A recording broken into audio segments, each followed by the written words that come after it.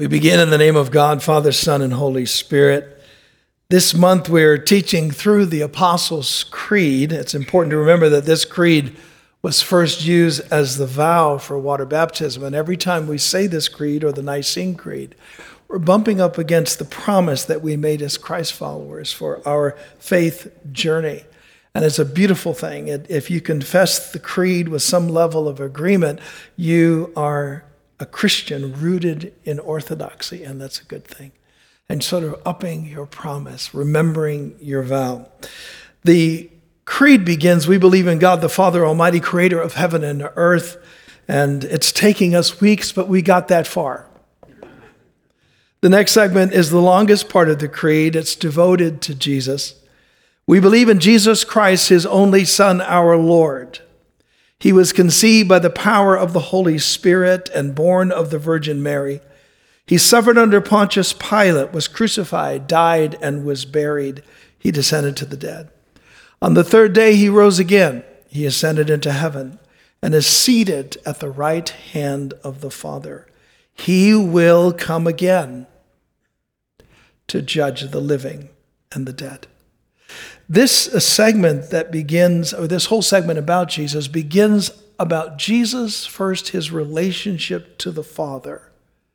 That Jesus is God's only Son. And then it moves to Jesus' relationship to us as human beings. Jesus becomes one of us. He suffers to associate with all that it means to be human. And then the section ends with the belief that Jesus is coming back. It's a story that has not yet been completed. He's going to be coming back forever to be a part of the human experience. So there's lots of things to chat about here. But back to the opening phrase, we believe in Jesus Christ, his only Son. The claim that Jesus Christ was God's Son is packed with deep theological conviction that Jesus was not just human. The early disciples knew that right at the start of Jesus' ministry. They knew he was representing God as a prophet, but they were suspicious that it was more than that something else was going on. The way, for instance, that he talked about the Torah, this is God's commands. Those first 5 books of Genesis are filled with these commands directly from God. And the way that Jesus talked about those commands seemed odd. No prophet. Nobody had ever spoken about them like he did. So repeatedly, for instance, in Matthew 5, Jesus references an Old Testament command given by God to Moses in the Torah. And he would say something like this: "You've heard that it was said to the people long ago," and then he'd iterate a command. But then he would say, "But I tell you," and he would shift the command. I read one Jewish scholar critiquing these passages of Jesus in the Gospels, who was a Jew, and basically said Jesus would actually reference one of the commands given to Moses by God, and then proceeded to say, "But I say to you," and change it. He writes, "Who does this Jesus think he is? God?" Exactly. This did not get past the earlier disciples either. They knew something was up. He was speaking in a way no one else had spoken. Then there were the miracles. Now, that wasn't hugely odd because Old Testament prophets did miracles, but Jesus did some things in a kind of a different manner even than them when it came to the miraculous. So here's an example. This is Luke chapter 8. One day Jesus said to the disciples, "Let's go over to the other side of the lake." So they got into a boat and set out. And as they sailed, he fell asleep. A squall, a little storm came up down from the lake, and the boat was being swamped, and they were in great danger, right? So when fishermen feel like they're in great danger, it's a legit deal. So the disciples went and woke Jesus up. "Master, Master, we're going to drown," they tell him. He got up, rebuked the wind and the raging waters, and the storm subsided, and all was calm. Freaky. Jesus asked his disciples, "Where was your faith?" In fear and amazement, they asked one another, "Who is this guy? He commands even the winds and the water, and they obey him." Nobody's seen anything like this. Who commends creation but the Creator? And then check out this story. This is in Mark chapter 9. After 6 days, Jesus took Peter and James and John with him, and they led him up to a high mountain where they were all alone, and there he was transfigured before him. That word is actually metamorpho. It means what's inside comes out, right? Like a metamorphosis of a caterpillar becoming a butterfly, right? There's the little crawling caterpillar has that butterfly inside that thing, right? And it comes out and it transforms it. So here he's in front of them, and he was metamorphosized. He was changed before them. And his clothes became dazzling white, whiter than anyone in the world could bleach them. I think that's funny. And there appeared before them Elijah and Moses, who were talking with Jesus. Peter said to Jesus, "Rabbi, it's good for us to be here. Let us put up 3 shelters, one for you, one for Moses, one for Elijah." He didn't know what to say. He was just frightened. It was foot and mouth problem. Then a cloud appeared and enveloped him, and a voice from the cloud came, "This is my son whom I love. Listen to him." Suddenly, when they looked around, they no longer saw Moses. They no longer saw Elijah. They no longer saw anyone but except Jesus. It wasn't, though, until after the resurrection that these stories started coming together. And they began to realize that this Jesus was not just a representative of God, but that in some way Jesus was God. Now, this is deeply problematic for a Jew to even begin to think. We'll talk about that more in a second. Peter references this transfiguration moment after the resurrection in 2 Peter, and he's telling them why they should believe. And he says to them in that text, "We did not follow cleverly invented stories when we told you about the power and coming of our Lord Jesus Christ, but we were eyewitnesses of his majesty. For he received honor and glory from God the Father when the voice came to him from the majestic glory saying, 'This is my son whom I love, with him I am well pleased.'" He's referring to this Mount of Transfiguration. "We ourselves heard this voice that came from heaven when we were with him on the sacred mountain." He's referencing that. The gospel writers also point to this sort of divine interaction that they would have when they had an interaction with Jesus Christ when he came into the world. In John 1:1 says it explicitly.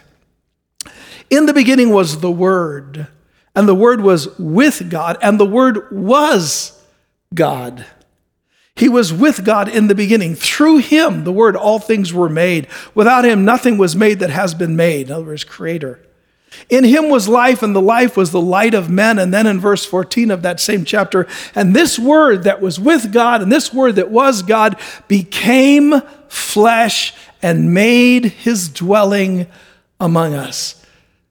Emmanuel, God showed up with us.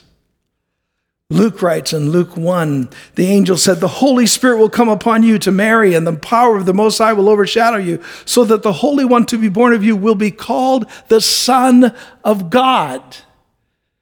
They began to hear that term, Son of God. And honestly, there is a sense in which all of us are sons and daughters of God. That's true. Romans 8 says that those who are led by the Spirit of God are the sons and daughters of God, right?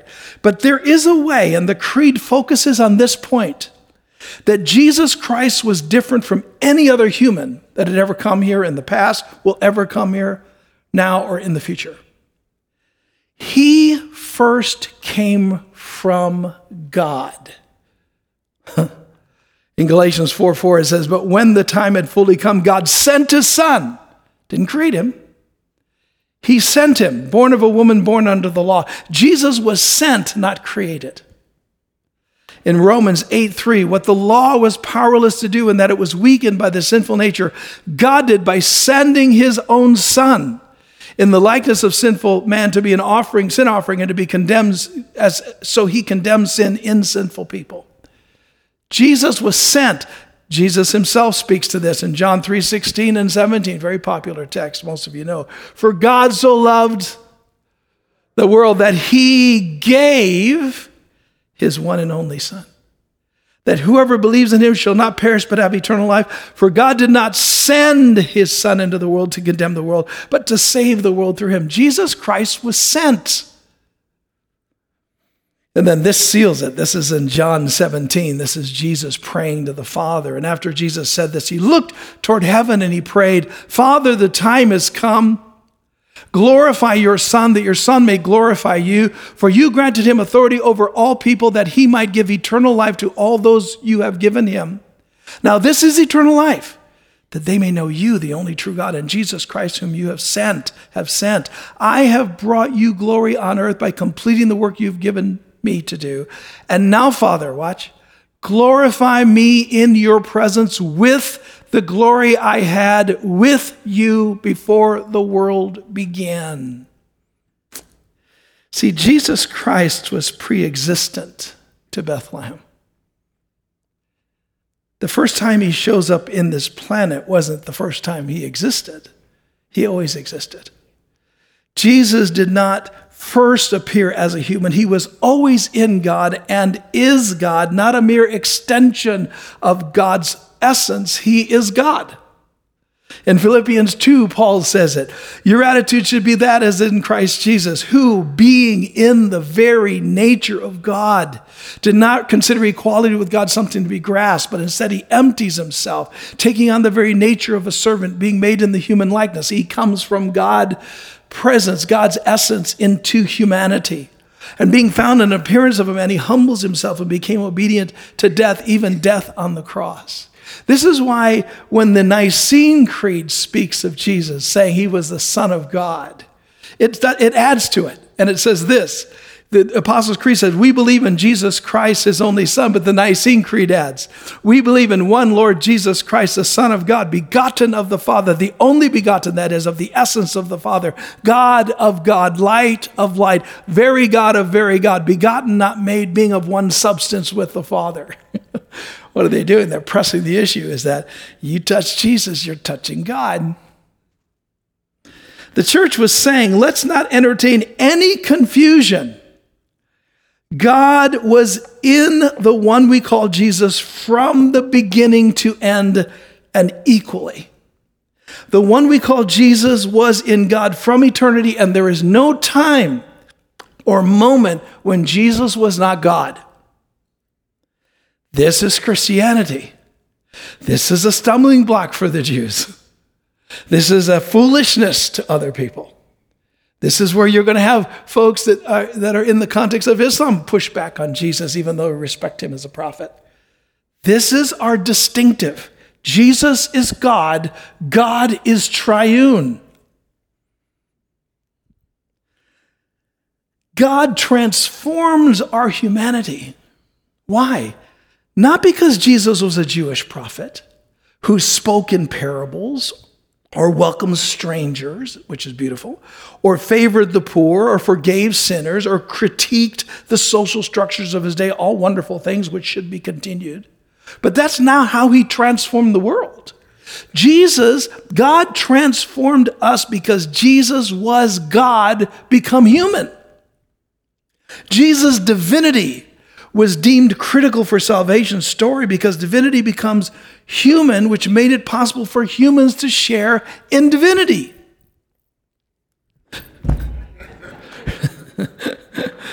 This is at the heart of what we call salvation. It's not that God makes us think differently, although we do. It's that God gets in us and we participate in something that's other than us, God's very nature. It says in 2 Peter 1, his divine power has given us everything we need for life and godliness through our knowledge of him who has called us. He's calling us by his own glory and goodness, his glory and goodness, not ours. Through these, his glory and his goodness, he has given us very great and precious promises. Why? So that through these promises, you and I may participate in the divine nature. Shazam. And escape, yes, the corruption that's in the world caused by evil desire. See, Christianity isn't about just being a goody two-shoes. It's not just about embracing morals and standards and policies that has all that stuff in it. But it's about connecting with life that is beyond what we humans have on our own. It's about connecting with divine life. That's why huge parts of the Christian church don't talk about event salvation. They don't talk about, have you made a decision to receive Jesus Christ as your Savior? That's not the most relevant question. It's a relevant question, but it's not the most relevant question. Not have you done something? Have you made a decision? The relevant question is, are you walking in the life of God? Are you participating in the nature of God that only comes through Christ right now? Is there any evidence in your life that Jesus Christ has been raised from the dead in you? It's a now moment. It's a cooperation with the living God by the power of the Holy Spirit. That's Christianity. Not can you articulate doctrine well or have just a really good devotional life. Not only did Jesus come from God, he returned back to God without losing the place he had before he left. Divinity becomes human to redeem humanity, to save it, and in some way deify it in some salvific way. We don't become part of the Trinity. Don't misunderstand that. We don't become God. But somehow the Trinity welcomes us into the life that's in God. And it spills into us, and we're energized, and we're filled, and we're made alive, and we face life differently because of not because of some idea, because of some political or social construct. I mean, it has that stuff in it. But just by the very fact that no matter what's going on, we can participate in a life that's beyond this world. In the Creed, let me just leap just ahead of it a little bit. He said he ascended into heaven and is seated at the right hand of God. See, Jesus returned to his place in God as God. Before he arrived in Bethlehem, he had a place. He still has that place. After his passion, he sits with God as God. That's why the Creed says, we believe in Jesus Christ, his only Son, our Lord. In the Jewish tradition, which is where the first disciples emerged from, the designation Lord, never used for humans, only used for God. Early followers applied it to Jesus. Jesus is Lord. Thomas says it most decisively in John when he speaks of the risen Christ. In John 20, Thomas said to the risen Christ, my Lord and my God. They were fond of using the title Kyrios, which meant Lord Jesus Christ. So when we say the creed and call Jesus Lord, we are saying that worship and obedience to Jesus Christ is worship and obedience to God. As Lord and God, Jesus exercises absolute authority over our lives. That's why Paul continues when he talks about Jesus didn't grasp his deity, but submitted and went through the life as a human being, even to the point of a cross. Then the next verse says, therefore God exalted him to the highest place and gave him the name that is above every name, that the name of Jesus, every knee should bow in heaven and on earth and under the earth, and every tongue confess that Jesus Christ is Lord, to the glory of God the Father. Jesus is God. Now, you can understand how this messed with these early Jewish thinkers, these disciples, these Christ followers, because Judaism is a monotheistic faith. In fact, the great Jewish prayer, known as the Shema, it was the Jewish morning creed, they would say. It was just simply, hear, O Israel, the Lord our God, the Lord is one. There are no gods in Jewish thought or in Islam. They're monotheistic. Just God, no gods. Paul reiterates this, Ephesians 4. There is one Lord, one faith, one baptism, one God, one Father of all, who is over all and through all and in all. So the church wrestled here. If the Father is God and Jesus is God, which is the direction that the revelation was pointing, are we moving into ditheism? Are there two gods? And if we have the Holy Spirit who's talked about in that same way as God, are we moving into, some sort of a polytheistic perspective? Others, as they're wrestling with this in the early church, thought, well, maybe God was Father in the beginning, and then he changed modalities, and he became Son in the cross, and then became the Spirit as he falls upon the earth, so that God sort of had different modalities. So he's Father in creation, but the Father changes to be Son in the passion, and then after the resurrection, as the Pentecost comes, the God is now spirit. Same one God, different modalities. It's called monarchical modation is the technical term for that. But the careful thinkers deemed that those iterations were unfaithful to the revelation they had. Didn't explain it. There's not three gods. There are not two gods. There's just one God. And all kinds of wrestling happened in the first 500 years over this. How can we talk about Jesus and be faithful to the scriptures and what they knew about the life and the person of Jesus and what they knew about the presence and the power of the Spirit? It was finally Tertullian who steps into the middle of this. He's in the 2nd century. And he asserts that the truth of revelation demanded that they would make appropriate distinctions between Father, Son, and Holy Spirit, make appropriate distinctions between them while maintaining a fundamental sameness in God, that it was still just one God. Christians do not believe in three gods. We do not believe in one God who appears in three different ways. Christians believe in one God in three persons. That just cleared it up right now. I know it. Augustine writes, and I quoted this last week, but listen to it again. Some of this is a little opaque, but don't freak out. I mean, my guess is if you're going for brain surgery, the surgeon knows it a little better than you do. And even you might have a great acupuncturist, but you'd never let them do brain surgery on you. Right? There's just some areas that are a little more difficult to try to wrap your around them, and you have to be more careful, erudite, as you talk about and juxtapose issues and say, well, if this then, not just be, oh, shucks, that makes sense. You can't just, oh, shucks this. There's some degree of technicality that is here that has to be cautiously approached. That's why you should, on some level, appreciate the theological academician, on some level. But here's a quote from Augustine, and he says this about it, and it sounds, again, a little opaque, but if you spend enough time with this, over whiskey and a good cigar, it starts to make sense, right?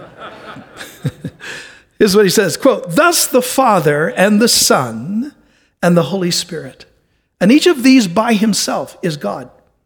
And at the same time, they are all one God, and each of them by himself is a complete substance. And yet, they are all one substance. The Father is not the Son, nor the Holy Spirit. The Son is not the Father, nor the Holy Spirit. The Holy Spirit is not the Father, nor the Son.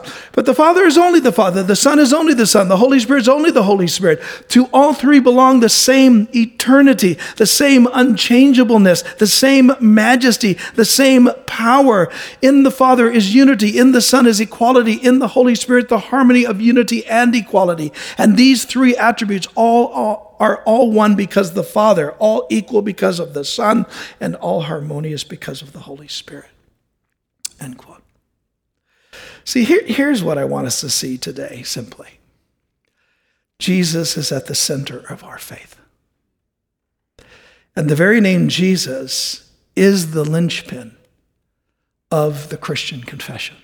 That's why so much of the creed is around him. Jesus is a translation of the Hebrew name Joshua, which comes from the root, the Lord saves. In both Matthew 1, Luke 1, the angel says to name the child born of Mary, Jesus. Why? Because Jesus was the Lord who came to save. He, as God, came from the realm of God to save human beings in the realm of humanity, and he went back to sit in the realm of God until he returns to permanently take up residence with the human race. This is the story that shapes our lives, man. We're Christians. So we say that. All right, so let me close with this. I actually am closed with that, but I want to do a little corrective here. And I want to be as kind as I possibly can in my critique, so please don't get mad at me. The equation between Jesus and Christ is absolute. Jesus is Christ, Christ is Jesus. Often in sacred texts, the name Christ is the simple designation of Jesus. For all Christians historically, to speak of the Christ was to speak of Jesus. And when the Christians thought of being in the presence of the Holy Spirit, even, they thought of themselves as being, and you've read it over and over again, in Christ, right? There was never a thought of Christ being one thing and Jesus being another. They never bifurcated Jesus Christ. In referring to Jesus' pre-existent state in God, Paul writes to us that our attitude should be the same as that in Christ Jesus. And then he iterates how Christ Jesus was in God's presence before time. He didn't just say Christ. I'm saying this to say there is no such thing as a cosmic Christ and Jesus. There's only one Jesus Christ or Christ Jesus, which carries cosmic implication, right? One of my favorite writers on the planet is Richard Rohr. I know there are a number of Rohr fans here in our sanctuary family, and rightly so. He is beautiful, poetic, mystic in the Christian tradition. I have most of his books. I read his daily email blog. If you don't get it, you should get it. It's sweet. Over the past number of years, Rohr has spoken up about how Christians have been unfair and unkind to those outside of the Christian tradition and part of other faith traditions. And he's encouraged people of faith everywhere to look for the common ground that we share with other faiths. And I think that's right. It's called the perennial tradition. And I actually love it. I love those things that he says about it. But though I enjoy him, one of the key ways he encourages intra-faith openness is in an impulse to separate Jesus from what he calls the cosmic Christ, suggesting that Jesus of Nazareth appears separately from Christ, the cosmic one, right? And consequently, the cosmic Christ, not Jesus of Nazareth, can engage with all people at all times, irrespective of their faith tradition. Now, I applaud, I really do, Richard Rohr's sensitivity to the criticism that Christians often have to everyone else that are not like them, and how he flags the inappropriate, disparaging many Christians have toward other people of other faiths. However, there are ways to address the problems of elitism and false judgment without changing Christian theology. The nature of Jesus Christ is a highly technical discussion, which both a knowledge of the Greek language and Aristotelian philosophy are deeply helpful. The conversation is not a casual conversation. It is the stuff of theological academics. The issue of Jesus and his nature has been the point of conversation by the best theological academicians throughout history, all the way up to the Athanasian Creed 500. They talked about it for hundreds of years. How can we say this? How can we say this? That's not faithful. Let's back up. We need to restate it here. Think of that. 500 years of erudite conversation about who Jesus is and how can we be faithful in speaking of him. There is no way that you're going to neatly address this with a practical, pastoral, common sense kind of approach. That kind of approach is tragically oversimplifying the issue and necessarily pale. Unwittingly, right?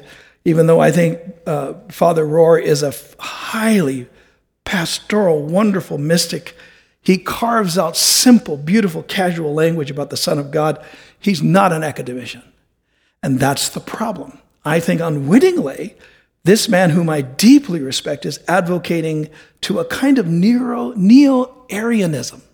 That's the view of Jesus Christ. Arianism was a heresy that tried to recast who Jesus was. So as your bishop, I feel like I just have to throw a yellow flag out and blow my whistle, to use a football referee metaphor, because some of you know what time of year this is. It's one of the most important times of the year. Are you ready? We don't get to recast Christianity in the 21st century. We just don't. This is the faith we receive. No one that we among us gets to make it up.